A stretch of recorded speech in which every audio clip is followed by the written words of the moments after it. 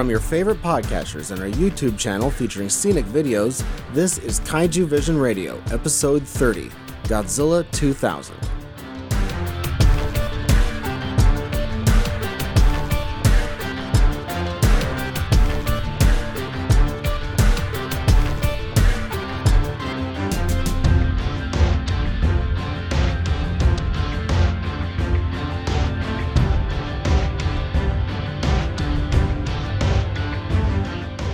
Hello G-fans and kaiju lovers, and welcome to Kaiju Vision Radio, a podcast about the appreciation of giant monster movies and discovering their historical and cultural value.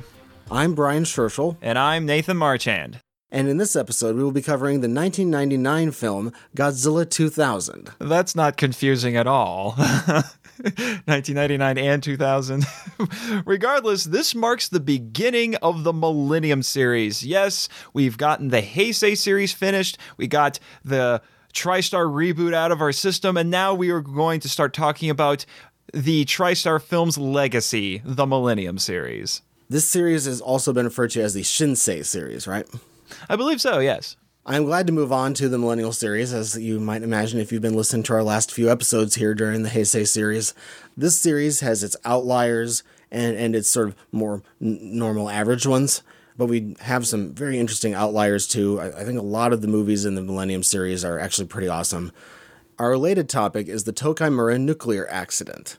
But before we get to that, we will do our part one, which is a short description of our film. Take it away, Nate. You're listening to Kaiju Vision Radio. Godzilla is a wrathful force of nature attacking Japan's power plants. He battles the UFO for dominance and later fights the Millennium alien /Orga out of revenge. Orga is a ruthless extraterrestrial who mutates after combining his DNA with Regenerator G1. At first, the apparently formless creature hides in his spacecraft.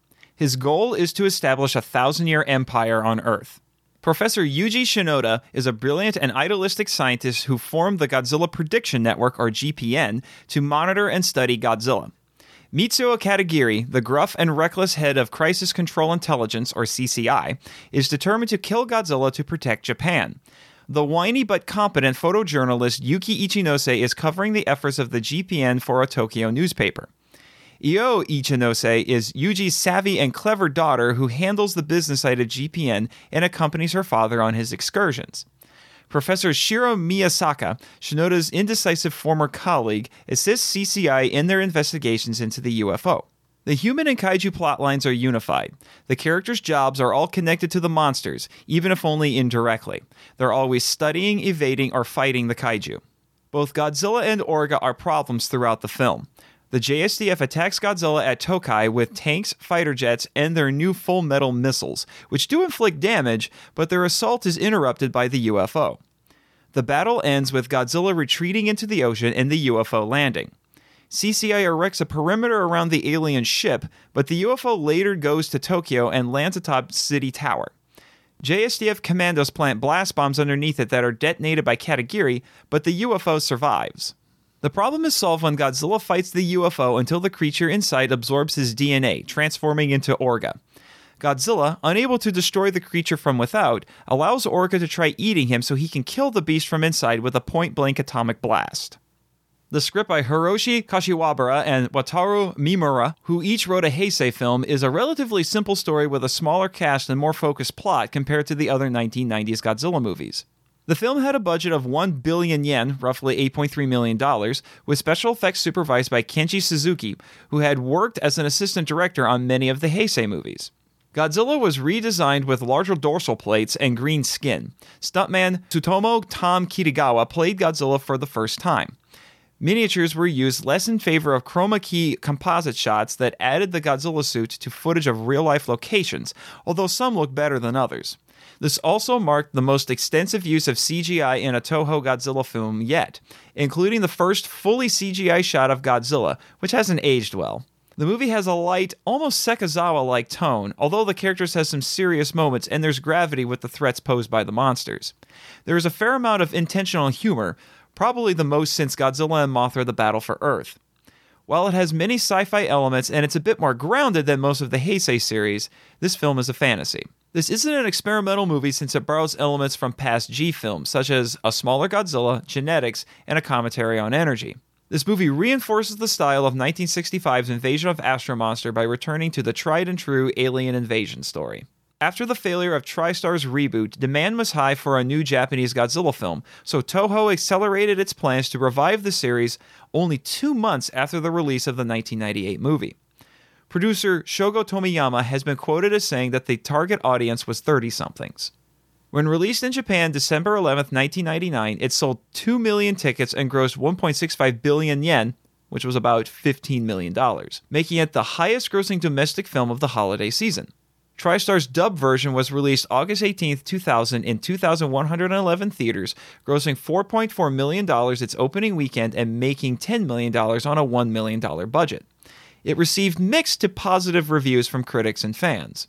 TriStar trimmed 8 minutes of footage from various scenes to help with pacing, the most notable deletion being Shinoda seeing the word millennium on the computer screens before escaping the building. New music by J. Peter Robinson was composed and added to the film, giving it more of a 1950s American sci-fi movie flavor. The sound design was enhanced and improved. For instance, Orga was given a deeper roar. The dub itself has a tongue-in-cheek tone as a nod to many Showa series dubs. The most prominent of the forces at play is the conflict between science and militarism as seen in Shinoda's clashes with Katagiri. Miyasaka finds himself caught between these views. The CCI is a branch of the Japanese government dedicated to disaster management. The GPN is a network of kaiju chasers trying to learn about Godzilla while also tracking his whereabouts for Japan's safety. The film's key theme is that unscrupulous scientific progress can create monsters, as stated by Miyasaka. This prompts Yuki to say that humans made Godzilla the monster he is, to which Shinoda adds, Godzilla is inside each one of us, implying humanity can be just as destructive. This is also expressed by Shinoda when he says he left university because their methods had become unethical. Elsewhere, Katagiri's unwillingness to listen leads to his downfall. Miyasaka feels his unfettered curiosity unleashed the UFO. Shinoda's bravery and scientific prowess lead to the discovery of key information on the aliens. This concludes part 1 of the podcast. You're listening to Kaiju Vision Radio. In part 2 of the podcast, we do an opinion and discussion of the film in this episode. Honestly, I think I like this one more than I should. But that's in large part because I have some nostalgia attached to it, which I'll talk a little bit more about later. But what about you, Brian? I am about 50% better than what I was before with the rest of the Heisei movies. I feel like this is something I could suspend my disbelief. Overall, I like it more than I don't. I do think, however, it is pretty weird. It is a strange one. It's a weird movie. It's something I was talking with you about before we started recording, was that I feel like this movie is a transitional film because it has some characteristics of the Heisei series while also introducing elements of what would become standard for the Millennium series. And it's much like Return of Godzilla in that way, where Return of Godzilla had elements of the Showa era in it while also introducing some of the elements that would become the Heisei series. And then the second film in each series solidifies what each of those eras is. Yeah, that makes sense. The reason I have a lot of nostalgia attached to this movie, though, is for me, this was a film that marked a new chapter in my Godzilla fandom. This was the first Japanese Godzilla film I got to see in a movie theater, mostly because it was only the second one that had ever been released in my lifetime, and the other one was released when I was 2. So that was really exciting. It was also the first time I can remember going to a movie's website to find out information about the film, and they actually had the trailer posted on the website, which for me was just crazy. You got to remember, this is before the days of YouTube when you could just go on YouTube and find trailers for anything. I remember fighting with my grandmother's 56K modem for at least an hour, if not longer, to get the entire trailer to buffer. That was back when downloading a few megabytes was a big deal. Oh yeah. So, but it was worth it. And the trailer, I'm assuming you've seen the American trailer for this film. Yeah. It is incredibly entertaining. It's incredibly silly. My two favorite things about the trailer is you have Don LaFontaine. You ever heard of Don LaFontaine? Yeah, the famous trailer announcer guy. Yeah. From back in the 90s especially. He's narrating the whole thing. And my favorite line that he has in the trailer is right at the end when he says, "If you can't take the heat, run." Yeah, that's good. And then they had this was so ridiculous. They put in Super Beast, the Rob Zombie song, Yeah. which was really popular at the time. It's just only the chorus in this movie makes any sort of sense in connection to Godzilla, but whatever, guys. So, trailer's wonderful. And the other thing was, it was about this time that I started subscribing to G-Fan magazine, and I actually have my first ever copy of G-Fan here with me, and the issue had an in-depth analysis and review of the film by J.D. Lees. So a lot of my thoughts on the film have been influenced by that. And I'm pretty sure this might have been one of the earliest movies I checked up on Rotten Tomatoes. I could be wrong on that. I know I started using Rotten Tomatoes a lot more when I was in college. But so there's a lot of firsts attached to this film for me. One of the things I really like about this movie is the humor, because this is the first Godzilla movie that we've had in a while that was intentionally funny throughout. Not as like it was a straight up comedy. It's more the Sekizawa sort of humor, where it's there to provide a little bit of levity. I like that a lot better. And the humor in it is not just dumb. It's actually it's totally tolerable all throughout. The humor that from the reporter, who's one of my favorite characters in this, she's probably the best at it. Yeah, just with her constantly getting frustrated with Shinoda and his daughter. And her frustrated voice and her mannerisms. I was able to suspend my disbelief with this movie in general. But the humor helped. It made it seem more real. I think actually one of my favorite scenes with the reporter is when she's talking to her editor and he says, "Oh, none of the pictures you took came out." Yeah, because the radiation. Yeah, and so she's really frustrated. It's like, you can't have a story without pictures. And she's like, It reminded me of Lois Lane fighting with Perry White in the original Superman movie. Also, Takashi Shimura, when he was the editor of the newspaper. Yes. In Mothra vs. Godzilla. Oh, yeah. Mm-hmm. And it's calling back to those kinds of scenes.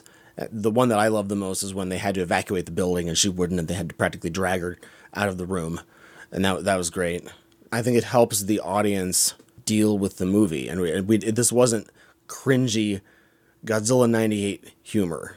No. That just destroyed your will to live. This is so much better. And it was very, like you said, it's a lot of Sekizawan sort of humor.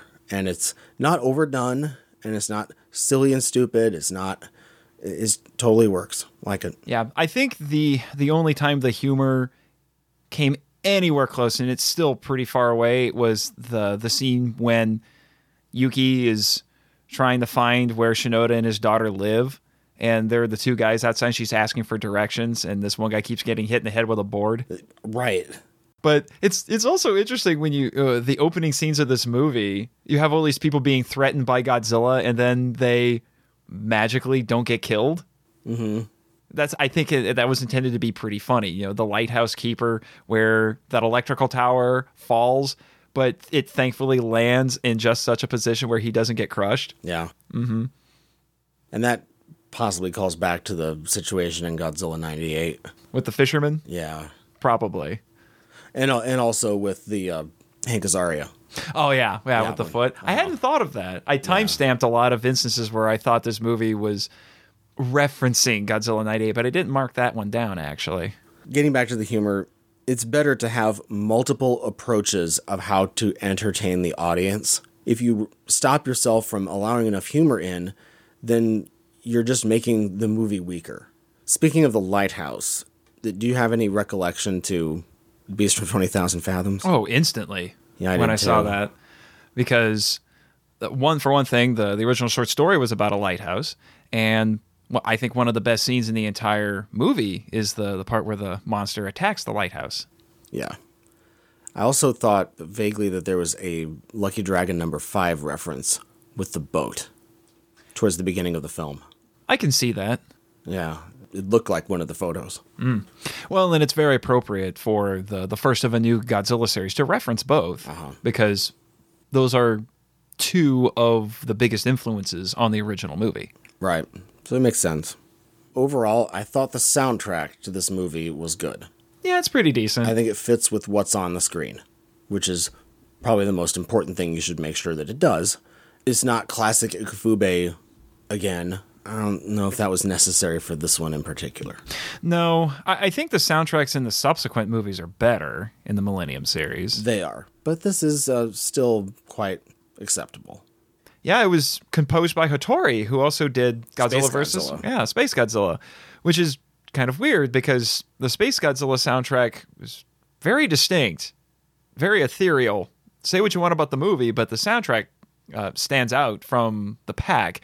This one doesn't stand out as much to me, but I do It's think more just there. yeah, which is fine. I mean, there are movies It's still acceptable, yeah. Yeah, it's the soundtrack does its job. Absolutely, yeah. I like how the technology level in this movie is a bit more of a throwback to the earlier films. There's no fantastical weapons in this. The closest we get are those new missiles. Mm-hmm. But even then, those still seem like something that could reasonably have existed at the time. But everything else is It's not a stretch, no. yeah, but there's no lasers, no macers, none of that gadgetry. Mm-hmm. It's just whatever military tech existed at the time exists in this movie. So you just have tanks and airplanes and helicopters and Yet the appearance of all of this tech is upgraded. I think it looks a lot better than the way that the tech looked before. Just all the military stuff. I think it looks more convincing. It looks less toy-like. yeah, they were using more composite shots in this. And I think they were using a lot of footage of real military hardware and a lot of CGI. So they're not doing the Roman candle missiles anymore. It's because of that the JSDF seems less neutered, I guess would be the term. Yeah, they actually have some success in this movie. They're not completely ineffectual, and they're also they look more modern and it looks more real. Makes me wonder how that battle would have progressed had the UFO not interrupted everything. Yeah, it makes you wonder. Mm-hmm. There's not the implication like in Godzilla vs. Hedorah that everything is a complete fail from the outset. And so this is a little bit of the military power increasing, perhaps. Yeah, this sounds like something you would hear in part 3, but I think it's a reflection of the Japanese attitude toward the military as well. It was starting to change at this point in their history. One of the general things I have that I love about this movie is the acting. It's like 50% Yes. better than what we've been seeing lately. It's easier to understand the characters. They seem more like characters rather than people who are just there. They also are more relatable, I think, as well overall. Because you have a dad and his daughter and the reporter who's They're very better much, formed characters. yeah, who's very much out of her element. So she is the audience. Yeah, she represents the audience. Yeah, in a way. because she's the one who is hanging out with all the crazy people, and she's trying to bring a bit of sense to everything. You know, and she questions a lot of these crazy things that everyone else just takes as normal. When she's talking to the daughter, and she says, "Oh yeah, you have to pay dues to be part of our little club if you want to keep reporting on us for the newspaper." It's like, why do I have to do that? The cinematography of this movie is also better. It's not filmed exactly the same way as the previous Japanese entries in the franchise that we've been doing lately. I think it's better. It seems like it's more sensibly crafted. They also seemed a little bit more ambitious, I think. I think part of the improvement in the cinematography might have also had to do with how they could shoot the special effects. I think the CGI allowed them to do things they hadn't really been able to do before. So they were able to film it more like an average movie. Mm-hmm. It seemed like they were also a little bit more ambitious with how they were presenting it. There's a lot less sets. It's filmed on location more, it seems, as well. We don't just have great acting from our human characters, though. We've got some pretty top-notch suit acting in this as well. We do. It's better. Yeah, this is the first time that we get to see Tom Kitagawa in the role of Godzilla. So next to Satsuma and Nakajima, he is the man who most frequently played Godzilla, and he's going to play Godzilla in all but one of the Millennium movies. And this was his first time out. In particular, I love what he does with Godzilla toward the end. He actually, and the people who are operating the suit deserve some credit for this as well. But that scene later when Orga unhinges his mouth and it just becomes gigantic, there is this very noticeable, like, Godzilla's taken aback by this. He's actually like, what the heck is that? Mm-hmm. It's subtle, but it's there. And then you can see him start to think, like, okay, what do I do about this now? And then he charges headlong because he's like, okay, here's my last chance to destroy this thing. And then he goes for it. It's wonderful. And the suit actor for Orga does a great job too, because when he first gets up after he mutates, he's looking at himself shocked at what he has become, and then he actually tries to back away from God. So it's like, no, I don't want to fight. I don't even know what the heck I am. Right. That sort of a thing. So, yeah, just great acting all around. The Godzilla suit for this is really different, but I actually like it. I like this one a lot. In fact, I think I actually like this one more than the Heisei design. And I know the Heisei design is a very popular one. Really popular, yeah. Yeah, but I like that this Godzilla is smaller. So it's more like the Showa era. Because after a while, when they were making Godzilla gigantic in the Heisei films, you start to notice one of the drawbacks of that, which is that Godzilla can't move as much because they have to make the suit bulkier. Yeah. But in this one, since he's smaller, he can move around a lot more. I like the fact that Godzilla is now actually green. For the first time Yeah. ever. Yeah. People always think he's green. He's not actually green, but in More this like one, a he is charcoal. green. Yeah. Yeah, this is green for sure. Mm-hmm. I know some people don't like the giant dorsal plates, but I'm okay with them. It looks fine. Mm-hmm. This design, it more or less becomes the staple of the Millennium series. There are some different suits that get used in certain entries in the series, but this is generally the look that they went with.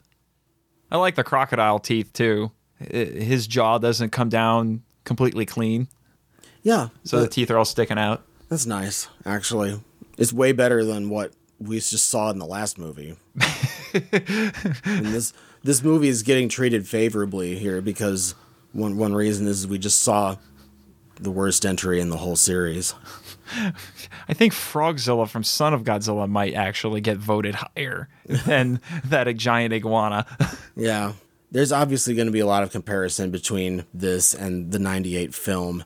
I just will preface all of this with the fact that the studio that creates Godzilla, they did sign off on that 98 Godzilla design. They said yes, and they actually said that they liked it, which I find rather funny considering that later on we end up making fun of it. Yeah, I think they liked the creature design. I don't think they liked the movie.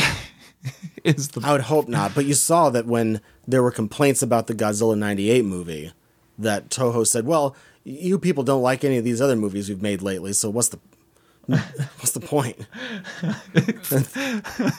I thought, well, is that supposed to make it better? That doesn't make me feel better, but I'm sure they were kind of frustrated. I'd be frustrated at that point too, I think. But this movie is a step in the right direction, though. There are some obvious moments in this movie where this is saying that it's better than the previous one. I know, it cracks me up. This is actually going to end up being something of a staple for the Millennium series. These jabs at the 98 movie. Yes, they do trickle out one by one. Talk about a long-standing vendetta. I mean, all the way up to the last movie in this series, they're just like, taking shots. But it cracks me up because we've mentioned it a little bit already, but there are multiple moments throughout this movie where they are, I don't want to say copying, but they're certainly referencing scenes from the 98 movie as if to say, we can do that better. Helicopters is the number one thing that I saw. Yeah, there are a lot of CGI helicopters. In the 1998 film, we had CGI helicopters galore, and I think maybe one of the weakest moments of the helicopter footage in that movie is when they show that damaged ship, and there are not one but two helicopters circling it at really fast speeds for no reason. And you'd think, and at that point I wish those two would crash into each other. There's so many moments in movies where helicopters, as soon as a helicopter appears, it's going to get blown up. So many times. But yeah, the helicopters, when at the party in this movie, they had 16 of these helicopters just flying. I know, one after this the other, giant squad, this giant squadron of just of these things.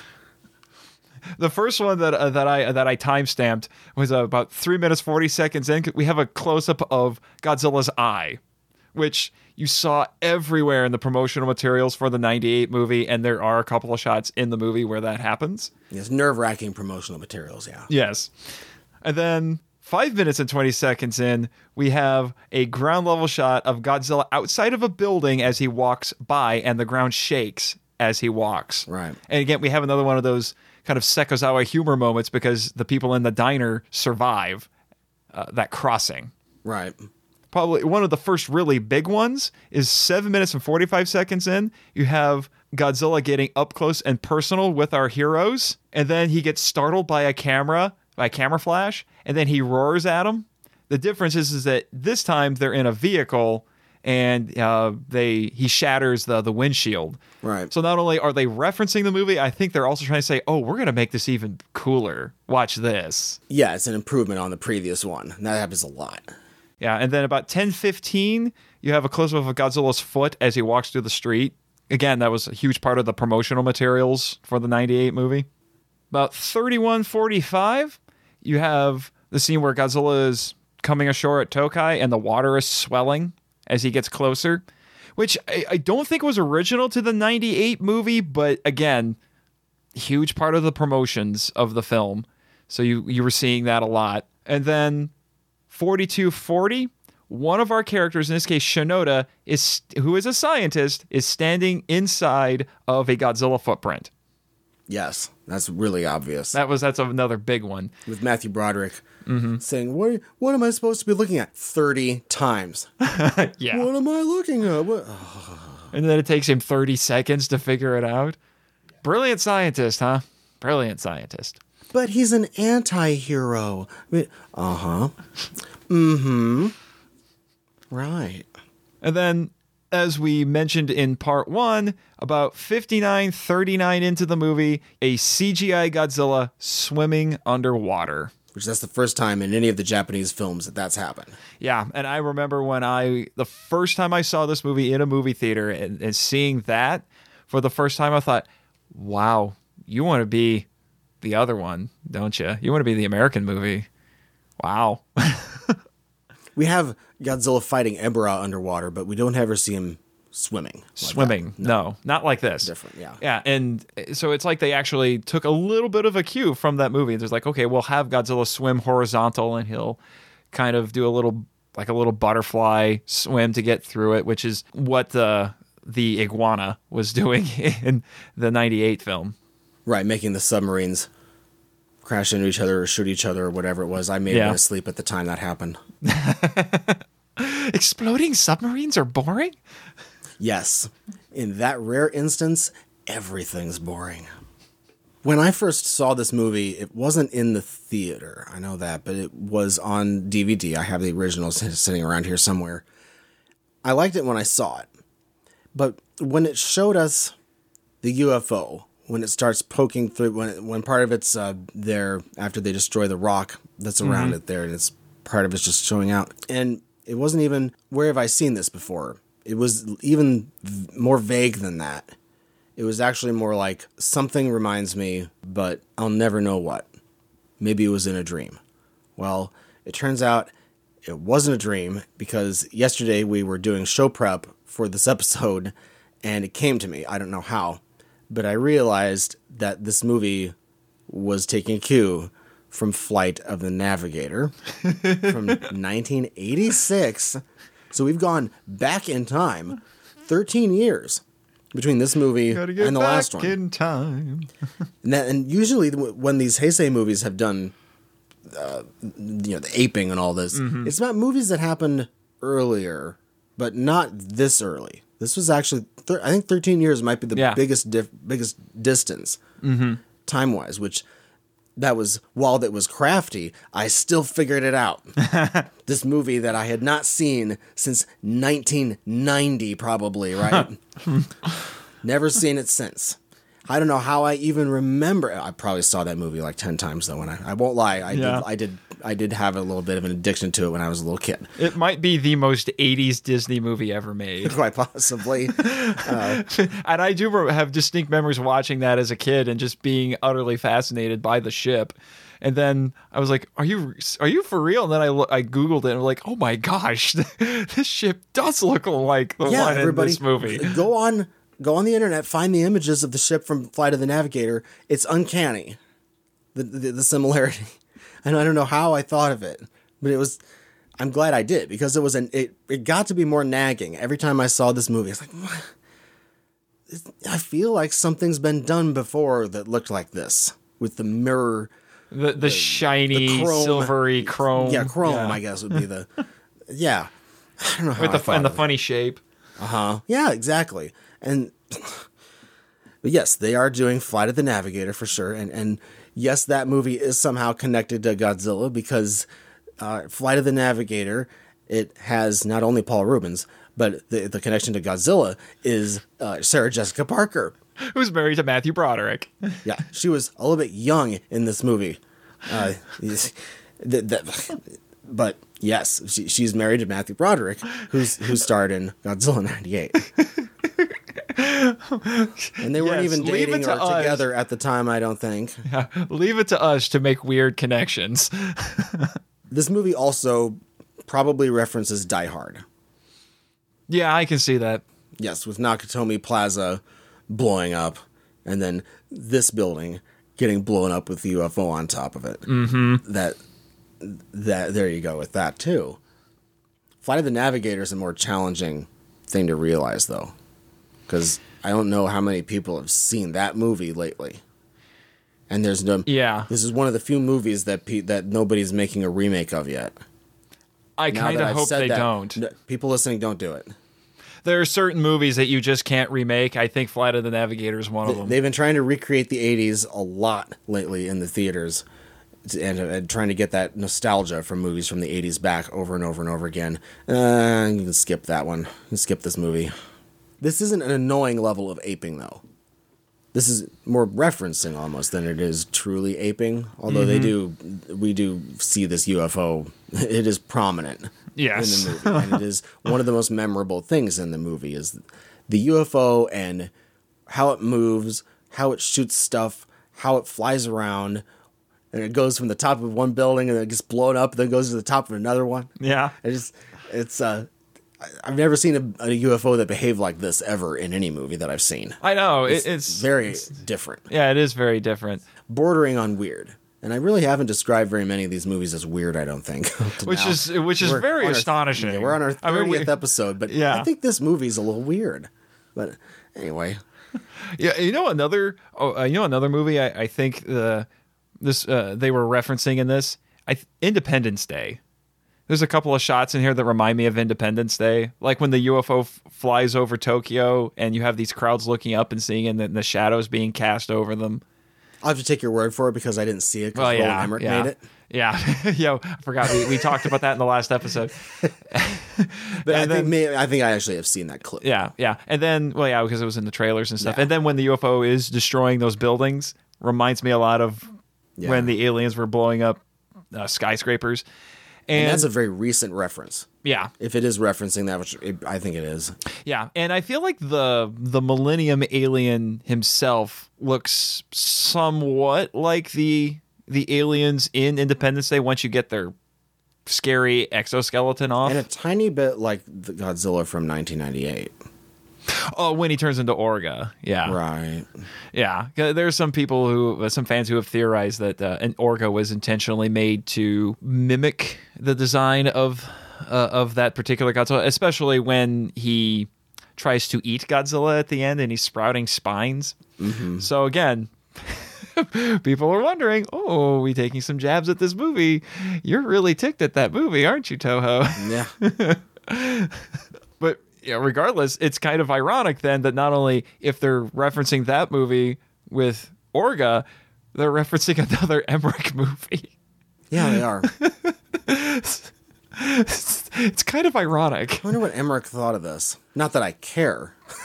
I don't care either. No. I'd probably go up to him and say, hey, they had 1/10 your budget. Actually, more like 1/15 your budget. They made a better movie. Sorry. They did. You know another movie that gets referenced in this? Gamera Guardian of the Universe.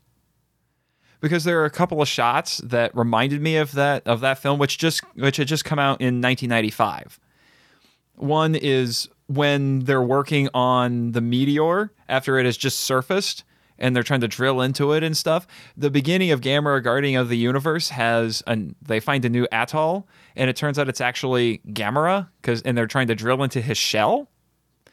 And then there's a shot toward the end of the movie, well, about halfway through the movie, where the UFO is on top of City Tower, and the sun's starting to go down, and that looks a lot like this amazing shot from Guardian of the Universe of Gauss nesting on top of Tokyo Tower. So, I mean, if you're going to reference another kaiju movie, that's a good one to reference. There's so many references in this movie. Maybe the most we've had in any. Yeah, quite possibly. One of the biggest highlights of this movie for me is the climactic kaiju battle. I absolutely love this thing. We get back to Showa era style kaiju fighting. It's filmed rather well too. Yeah, the filming is nice. It's physical. It's not beam intensive. It's not Battle of the Beams. Yeah. We have some nice beam action in it, but that's not the only thing that's going on. Yeah. And we've already mentioned, the suit acting is great in this. I love Orga's little uppercut, where he just flings his big old club hand and just nails Godzilla on the chin. Yeah, I like that. That was great. It just seemed a more traditional monster fight that was more normal. Yes, and also very exciting. But the fight choreography is great. I do not envy the guy in that Orga suit because it looks like it was difficult. Yeah, it looked like it was difficult to use, and I like that Orga's big beam attack actually comes out of his shoulder, or what might be his shoulder, as opposed to coming out of his mouth. Just like the beam on the UFO comes out of, it's like on the side. Yeah. Facing forward still, but yeah. How convenient. Yeah, it's not centered. Yeah. The fights Godzilla has with the UFO are actually pretty well done too, especially the second one when it's whipping out all the tendrils. Yeah. And it does some pretty smart tactics, like it uses the tendrils to tangle up his feet and arms and then puts one around his mouth. I'm like, smart move, aliens. Smart move. But then Godzilla just builds up a blast in his mouth and cuts through. Yeah, it was good to see that again. Godzilla using his actual atomic breath. Instead of what in 98 when initially it was just like an air burp. that magically would ignite on fire. And of course, Godzilla in this is much more of a normal Godzilla because he's no longer, like in 98, he's not an animal. Instead, he's a kaiju. And it's way better. Yeah. So much better. So much more acceptable. And with this, they seem to have have a much better handle on what the fan base wanted. Mm-hmm. For sure. One of my favorite shots in the entire movie is when Godzilla blasts Orga with his atomic breath, and there's this huge explosion. Lots of fire. Both Godzilla and the audience are led to believe that he may have actually killed the thing, and then he comes walking around the fire, and he's all charred, and he's got pieces of skin hanging off. It sounds better in the dub version with the deeper voice for Orga, but he's kind of moaning, and he just comes walking around, and he's slowly putting himself back together. Yes, slowly regenerating. Yeah. And then Godzilla just looks at him and is like, what in the heck are you? And then he just kind of fixes himself all up, and he just starts walking toward Godzilla again. And then right after that is my next favorite part, which is when he just unhinges his jaw like he's a snake and then unfurls that giant whatever, that organ. Godzilla runs at him, and then Orga tries to literally eat him. And there's some symbolism going on there, too. Yeah, because when he starts to sprout the spines, we've talked before about Orga kind of looks like Godzilla 98, and it's at that point that he really starts to. And even Shinoda makes a comment about how he's trying to become a Godzilla clone. Right. That's pretty clear. Yeah. And then what happens? Godzilla turns this around and destroys Orga from the inside with a point-blank atomic blast. Surprised Orga didn't see that coming, and I have to admit, when I first watched the movie as a 17-year-old kid, I was wondering, why is Godzilla doing this? Oh my gosh, this is crazy. And then the spines start to glow, and I realize, oh. Yeah, it's coming. Yeah. So I would probably rank this as, much like with the end of Mechagodzilla 74, this is one of my favorite Godzilla kills. It is really memorable. It's a good one. Something I really appreciate in this movie is that it confirms something that I think was always in Toho's head, or at least had been in Toho's head for a long time, and it's something that I think fans have assumed for years, and that is Regenerator G1, or in the original Japanese, it's Organizer G1, hence why Orga is named Orga, which essentially is that Godzilla has a healing factor that would make Wolverine from X-Men jealous. He can be bombarded with anything and his cells will regenerate. And it's nice that they actually came out and put a name to it and confirmed this. In some ways, actually, it lends a little bit more legitimacy to the series as a whole, because they bring it up here and they never mention it again. Really, it's just everyone just knows it. Now, they had toyed with the idea in some of the Heisei movies, but this is probably the most in-depth that they've gotten. I don't know if you need to give it a name, necessarily. I don't need a name, necessarily. You don't need to get really specific. I would have been just fine with, he has regenerative characteristics, because it's Godzilla. The whole thing's a mystery. So I don't know if you needed to go the extra mile of calling it Regenerator G1, but... I see what you mean. Although, what's really interesting to me is there was a novel published by Random House in the mid-90s. It was the first of a series called Godzilla Returns. It was written by Mark Saraceni. This concept was actually brought up in that book. It was actually done really cleverly, too, because they were showing footage, a close-up shot of Godzilla being hit with a missile, and then they slow it down a whole heck of a lot, just a few frames at a time, and they're actually able to watch the missile impact, create a wound, and then the wound just seal right up. So when I saw this in this movie, my first thought was, oh, it's like that thing I read in that book. They're actually putting it in the movies now. Next, let's move on to what we maybe don't like. So my problem, I guess, with this movie is the Godzilla Prediction Network. We're thrown into that immediately when the movie starts. Yeah, it's almost like a scene from Twister. It reminds me of, yes, Storm Chasers, Twister. That's a pretty big phenomenon of weather tourists. In this case, the more you think about it, the more questions you have. Do you think this movie paints the GPN as a lunatic fringe? I'm not 100% sure, honestly, now that I think about it. I think to Yuki, they're crazy. She is pretty weirded out by them. Yeah. But they're supposed to be our heroes. Which is part of the issue, yeah. Yeah, it's one of the ironic things is that as a Godzilla fan, you like the GPN because they're like a bunch of fans, a bunch of Godzilla aficionados who are always keeping tabs on him so that way they can let people know, oh, he's coming. This is going to get dangerous now, or they're trying to learn about him and all of that. But if you lived in this universe, I don't know if you would necessarily like them. Well, that and they don't want to kill Godzilla.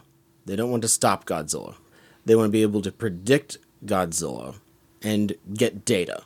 Yeah. They're collecting data, they're researching.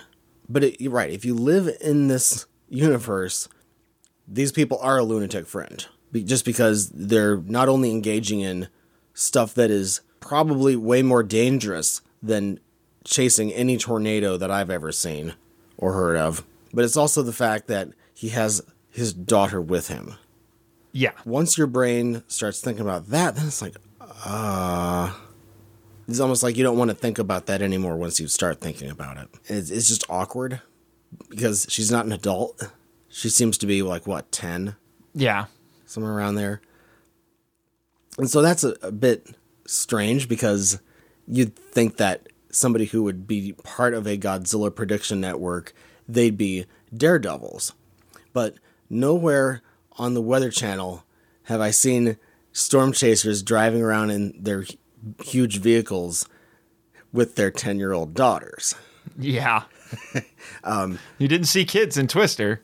No, he did not. Thankfully, the reporter's at least there so that she can give them weird looks so that I can be placated by that. So that at least there's somebody who thinks this situation is a little strange. But I don't think they'd be very popular. Yeah, even really. Even with Shinoda's discovery, I mean, that might have helped their reputation. Mm. And maybe their reputation is, well, at the end of the movie, does this movie improve the GPN's reputation? I would say no. No. If I would say at best it's unchanged. But if you live in this universe, who's the hero then? That is a difficult thing to determine.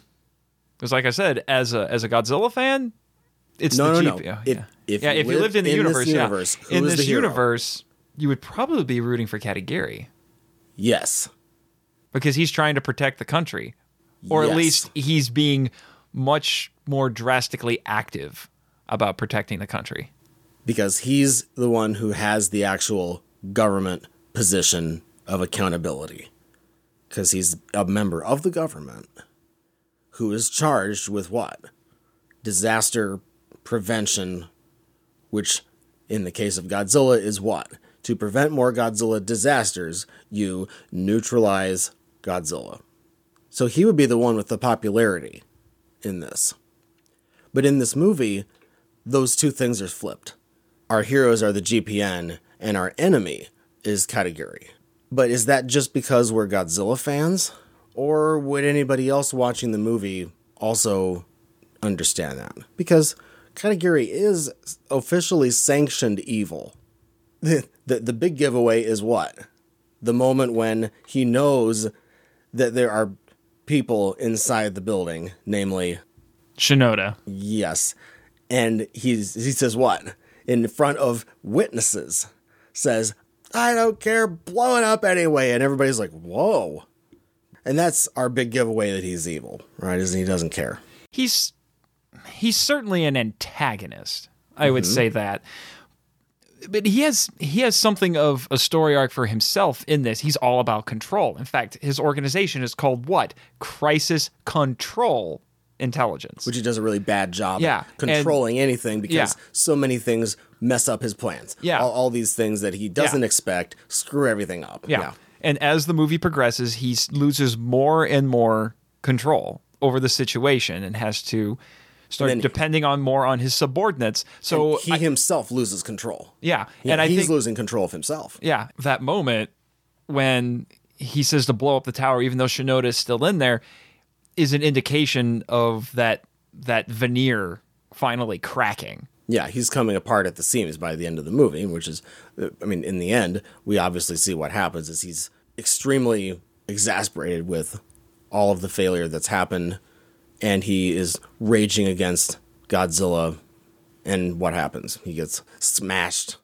But I can see what you're saying. It does present some, I guess you could say, problems, because the more you think about it, the more difficult it becomes. To be a member of the GPN, wouldn't you have to have a death wish, almost? Almost, yeah. Because the implication is that instead of just some tornado or something, this is radiation. Which, that's hardcore. Yeah. Just being part of a group that wants to get rid of Godzilla, that in and of itself doesn't make them antagonists in the story. Because we have movies after this one that it is their intent, and before this one, where like all these little networks and groups that are formed to try to neutralize Godzilla. So perhaps I'm just interested by the dichotomy that's presented in this movie between those who want to neutralize Godzilla and those who want to keep studying him. And this was present in the original movie from 1954 with Yamane, who said, don't fire on it, don't kill it, we need to study it, because why? It scientifically somehow is able to get rid of radiation. It can resist radiation. Yeah. And that's very important. That's an incredible scientific finding. And so Yamane is very intrigued by this and wants to study. I don't see Dr. Yamane getting into a vehicle and chasing Godzilla. No. He did go study the aftermath. Yeah. And happened to having Godzilla come up on him, and they all ran. But he didn't stay there and flash pictures of him. So that's a little different than what we were presented with in the original film. In the original film, that whole consideration it's not the main part of the movie. No, but it's something that's there, and it's one of the nuances that I think really elevates the original film, as we discussed. Yeah, because that's important. And then that translates into this movie. That part of it works because they discover the regenerator. Yeah, which they said would revolutionize medical science at the very least. Yes, because you'd be able to heal people's wounds foreseeably and those kind of medical advancements. Which is the movie's way of vindicating Shinoda and the GPN, and also him saying that he created the network so that while they're studying Godzilla, they're able to know where he is so they can let people know he's coming here. So they're trying to have it both ways. It's the movie's way of justifying what they're doing and because trying they're to, I guess, make them something. Yeah, try to make them look less lunatic fringe. Right. Like, this movie is pretty psychological about Godzilla. I mean, not only do we have at the very end, there's a little bit of Godzilla in all of us, but this movie is rather psychological about Godzilla in an existential way. This was starting the Millennium series, and they thought that this was a good way not only to bounce off of Godzilla 98, but maybe they're also trying to get to us what is important about Godzilla, what makes him such an interesting kaiju. It's almost like this movie is trying to reintroduce Godzilla. Yeah, that might be a good way of putting it. And this wasn't for a young audience. No. He said it was for 30-somethings. Yes. The producer. But this was meant for people who had seen Godzilla movies before. Probably grew up with them. Yes. In that way, it does work to bring up Godzilla with this dichotomy. Because they're arguing a lot, and they run into each other a lot. Mm-hmm. And seemingly Katagiri gets more and more annoyed every time. Katagiri is very sure of himself at the beginning of this movie. And by the end, he's just been worn down into this shell of a man, practically, because of his failures. Maybe not even because of him.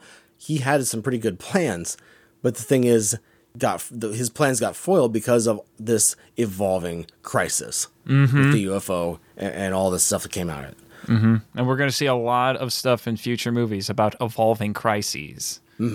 This is rather important to discuss about as far as how this movie casts protagonists and antagonists the way it does, because you'd think that Katagiri would be more popular during the movie, except for the fact that he is kind of a jerk, one, but two is that he is completely unscrupulous about his desire to eliminate Godzilla. And that in and of itself sets the audience against him. This discussion is far more substance than we got out of the 1998 movie. This actually leaves you with things to think about, where the 98 movie doesn't, because that dichotomy didn't exist in that movie. Every character in that movie, their thought is, we have to kill this thing. There's no conflict. Everyone's on the same page. No, and when your movie has no conflict, then it's pretty boring, as we've found out graphically. To cap off that conversation, is there a little bit of Godzilla in all of us? Depends on how you want to look at it, I suppose. Sure. I guess, sure. It's really just something said at the very, very end of this movie. Yeah. Oh. And when I heard the line originally when I first saw this, I was like, sure, okay, right. Although the dub version puts it in a different context. Yeah, and speaking of that, let's get into the dubbed version of this, because it's, thankfully, we do not have the horrifically bad dubbing anymore. Oh, I've got a story about that one. We can go, this sounds more like a 60s. Yes. Like Mothra versus Godzilla. Yes. Kind of dubbing. The funny thing is Toho actually gave TriStar their Hong Kong dub for the international release by Omni Productions, who did all of the Heisei movies. TriStar said it was unusable, which is putting it politely, I think. I think all the ones since Biollante were unusable, but anyway. Yeah, so pretty much they thought it was so awful, they just said, you know what, we're just going to dub it ourselves. Which is why the commentary on the Blu-ray and DVD of this is interesting, because it's the guys who dubbed it. So you get to hear a different side of a Godzilla movie production than you normally do. But yeah, their goal was to make it more like the 60s movies. It was more tongue-in-cheek, so they put in all these funny little references and these little jokes and some American idioms, like Yuki says, "bite me." Mm-hmm. Things like that. Since the dialogue is already markedly improved over the previous few movies that we've seen in the Heisei series, the dialogue is just better overall, and so the dubbing sounds better because they're not saying all these strange combinations of words sometimes. They also used Asian American actors to voice all the characters as well, because they wanted to make it sound more authentic. And they did. That worked. Yeah. But there are, like I said, there are some kind of off-the-wall lines in this. Yeah. You have stuff like the guy who comes out of... they thought it was a deli, but he's dressed up like a chef, and he's like, oh, why is everybody telling me to go inside? Where's the spaceship? And then he sees the ship overhead, and he says, Gott in Himmel! Mm-hmm. It's because it's Yiddish for, oh my God. And they said it's because he looked like he was in a deli, so they just put it in there. A lot of people didn't get that joke, so they thought it sounded really stupid. But I think the subtitle line was "Good Heavens." And then you had the dude. I think it's supposed to be the editor for the newspaper. He's trimming his nose hairs, and then the ship flies overhead, and he says, "Great Caesar's ghost," yes. Which is a reference to Perry White in the Adventures of Superman from the 50s. So that was just a little reference joke that they wanted to put in there.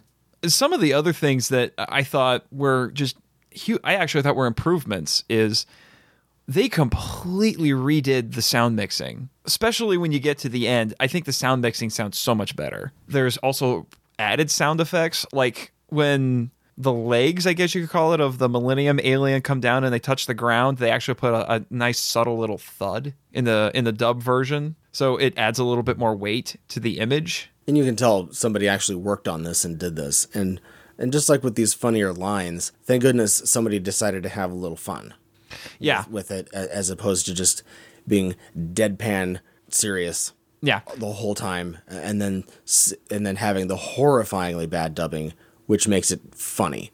It's like somebody just being dead serious in a stupid way, and then everybody's laughing at them. Mm-hmm. It undermines itself. And with this, it's more normal. It's characteristic of what you would expect to see instead of just everything being so difficult. Mm-hmm. And like I've mentioned before, I like the additional music that was composed and added into this. Yeah, for the dub version, which does give it an old school American sci-fi feel, but I think it's fitting. The UFO sounds a little more interesting in the dub version. I love the music. I listen to the soundtrack. There are just certain music cues in the dub version that are just stuck in my head, like the scene when the UFO is hovering above the building, and you have that really cool shot of a low angle shot of Godzilla standing up, and you can see the UFO above it, hovering above his head with atop the building, right? And the music that plays during that is just it. Well, I can't picture that scene without the music playing in my head. It's been a long time since we had an American version that had different music in it. Yeah, it has been a while. But since we're on the subject of this version and the kind of the funny lines, because we have a couple of podcasting friends who have been very kind to us in helping us promote the podcast and all that. So I wanted to give them both some shout outs here because they both have lines in this movie that they love. The first one I'll mention is Ben Avery from Strangers and Aliens. He's had me on the show a couple of times as a guest host, and he loves the dub version of the line from the end, which is maybe because Godzilla is inside all of us. He loves making reference to that because he thinks it's kind of funny because he saw this movie when he was in college, and him and his friends were always quoting it after they saw it. And then the other one is Dallas Mora, who's the creator of Geek Devotions and the host of the podcast Com Talk. He absolutely loves that. This was original to the dub when they're talking about the missiles and they're showing video of how the missiles can go through walls, and he says this will go through Godzilla like crap through a goose. And Dallas's wife says he just says that all the time. He just finds every opportunity to say that. So there you go, guys. Thanks a lot for what you've done for us. We really appreciate it. Any other stuff that we found funny in this movie? I have one. I love how this UFO like essentially has its own Wi-Fi, and it can just hack anything and everything. I want that Wi-Fi. I mean, it could just take over everything. Yeah, it's the ultimate hacking machine. It's just funny. I like that aspect of the story too, just how it was stealing all the information. I love the scene when it's right after Shinoda has discovered Regenerator G1, and him and Miyazaki are kind of, are just going crazy about it. Like, oh my gosh, this is so cool. And Yuki's there with him, and she has this frustrated look on her face, like, okay, silly nerd boys, they're geeking out, so I'm leaving. I'm done. Yeah, I'm just had done. Enough. Yeah, she's like, I've had enough. Every guy knows that face. Whenever a bunch of dudes are hanging out and they're talking about something that only the dudes are interested in, the women are just check out. Also, I love how for 99% of this movie, Katagiri is scowls all the time like a 90s comic book character. He just has one expression. He has one face, yeah. Until the end. And then speaking of Katagiri, his death scene I do think is handled pretty well, but myself and a few other people have kind of noted that it's a little unintentionally funny. Yeah. Because he screams, Godzilla! And I have to admit, when I'm thinking of someone yelling Godzilla, I picture Katagiri. And then Godzilla swats the building and he disappears, falls down, whatever. Yeah. And then Shinoda comes running out and says, Katagiri! Yeah. And then Godzilla roars. I'm just like, okay, that's a little... I realize this is supposed to be a dramatic moment, but this is a little unintentionally funny. Yeah. Everybody screaming at the end. Did they laugh in the theater? I don't remember. I don't think I laughed, but because it was something I read about and I thought, oh, really? Some people saw that as funny? Oh, that's surprising. I think maybe more nowadays people would find it funny. Yeah. That's one thing I wish I had been able to do is with all of these movies is see what the audience laughed at or how they reacted to everything in the movies. Some of these movies especially. I want to get a group of people just to see what exactly their faces look like when some of the things happen in these movies. I'd say especially the Heisei movies, but some of the Showa movies, like from the 70s, the Showa movies. Oh, yes. I'd like to see people's reactions to the 70s Showa as well. And just some of the funnier entries in general, or more entertaining. Hedorah, some of these others. Oh, the really wild ones. Yeah, there's a list of usual suspects for the wilder Godzilla movies, and even if the movies are mixed reviews at the end, they were entertained. Yes. Hopefully laughing with more than laughing at. But laughing at is also interesting. Even the bad Japanese Godzilla movies have an uncanny way of entertaining the audience. They do. You can certainly make the argument that even when Godzilla is bad, he's always entertaining. Well, with that, let's end part 2 of the podcast, and we will move on to our related topic. You're listening to Kaiju Vision Radio. In part 3 of the podcast, we will be discussing a topic that was brought up by the film or was going on at the time that the film was released. In this case, it will be the Tokaimura nuclear accidents. And the reason why this is relevant is because this is the nuclear power plant that Godzilla attacks in Godzilla 2000. Yeah, in the middle of the movie, the military operation takes place in Tokai, and you can actually see the power plant in the background. So let's describe this nuclear power plant at the beginning. It was first commissioned in the early 60s, and there was Unit 1, which was 159 milliwatts of output, and that was commissioned in 1961 and was decommissioned in 1998. Unit 2 is 1,060 milliwatts, and that was originally commissioned in 1973. It was then shut down after the 2011 earthquake and tsunami. It is the first nuclear plant in Japan ever, as well as the first nuclear plant to go over 1,000 milliwatts in output. At the time that the earthquake and tsunami happened in 2011, there were 54 operating nuclear reactors in Japan that provided 1/3 of Japan's power.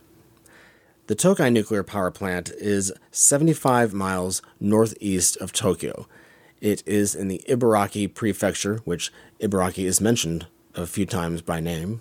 It is in the town of Tokai, about 2 miles about east-southeast of Tokai, and it is bordering the Pacific Ocean on the east coast of the island of Honshu. Mm-hmm.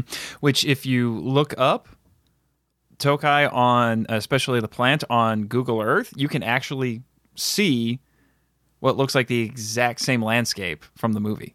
But if you go just up the Oi River, then there's that red bridge. But we don't know what it's called. But we did find the bridge too, and it is right there by the power plant. Also of significance, the Tokai nuclear power plant is the closest nuclear power plant to the Tokyo metro area, and so that's the significance of this, which is a lot. First nuclear power plant ever, first to go over 1,000 milliwatts, closest to the Tokyo metro area. So that's prime target for a Godzilla to attack. Mm-hmm. And they do mention in this that his motivation is he's trying to take out energy sources, and in particular nuclear ones. He likes nuclear ones because just like the Heisei movies, he feeds off of it. Yes, it's implied that he goes after any energy source too. So just power plants in general is what the movie is leading us to believe. However, there was something very, very bad that happened at that power plant. 2 of them, actually. Yeah. Although the second one is the scarier one. The second one is the far worse of the 2. There were 2 nuclear accidents at this poor plant, one in 1997 and then one in 1999. The first one happened March 11th, 1997. It was an explosion at the Donin, or Power Reactor and Nuclear Fuel Development Corporation, or PNC plant. And then the second was a criticality accident at the JCO plant, and JCO is a Japanese nuclear fuel cycle company. And just so everyone knows, a criticality is a limited, uncontrolled nuclear chain reaction. For the 1997 accident, there was an explosion. It was small, and all it really did was it smashed 30 windows and allowed smoke to escape. And then workers repaired the windows with duct tape. I didn't know duct tape could repel radiation. Wouldn't have been my first choice to fix these things. No. Note the sarcasm. 37 workers were exposed to elevated levels of radiation. And then 1 week later, high levels of cesium, which is an alkali metal, were detected 25 miles southwest of the plant. Otherwise, this was a relatively minor incident. As far as nuclear incidents go, for sure, yeah. Yeah, the second one is the one that's the more relevant of the two. And it was far more serious. In fact, it was the worst civilian nuclear radiation accident in Japan until Fukushima in 2011. 2 people died.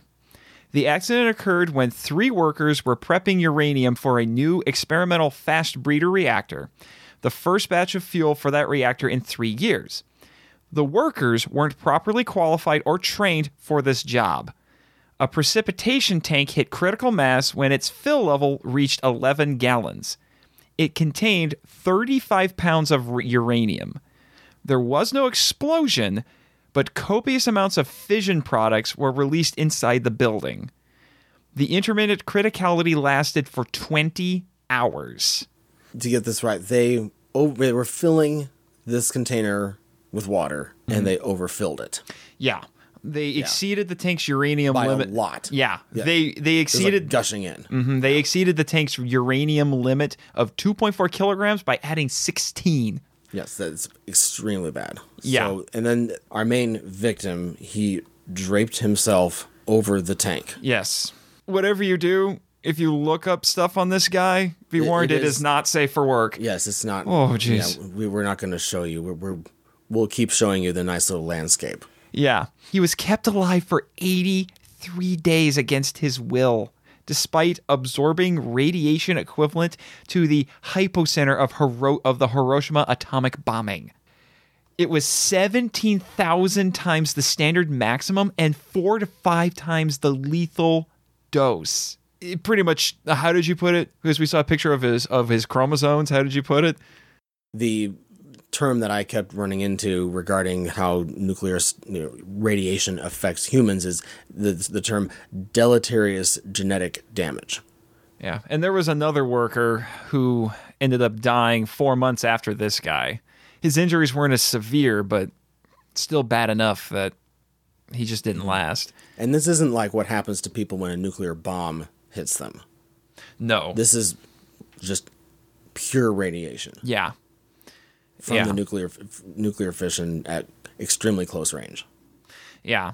This did have far-reaching effects. 5 hours after the accident occurred, 161 people from 39 homes in a 350-meter radius were evacuated, much like what happened with 3 Mile Island. Yeah.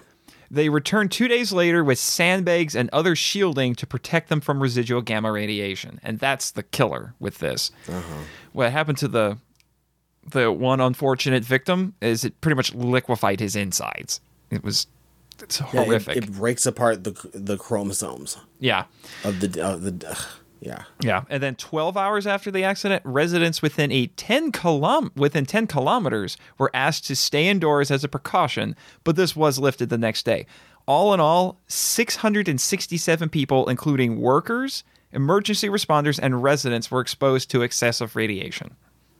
Yeah, and I guess 3 Mile Island was actually it was higher on the scale of nuclear accidents. Yeah, this was a level 4 out of 7. Yeah, and 3 Mile Island was a 5. Mm-hmm. But the effects were far, far worse in that all these people got exposed and the damage was worse in human terms, yeah. Well, let's go on to the public response to this. This accident coincided with a data falsification scandal involving nuclear pellets provided by a British company, and it severely damaged the image of the nuclear industry in Japan. Along with that, in 2001, just 2 years after the accident, there was a study conducted by the Citizens Nuclear Information Center, and it found that 35% of residents in 1,182 homes in Tokaimura complained of symptoms like headache, weakness, sleep disorders, or anxiety after the accident.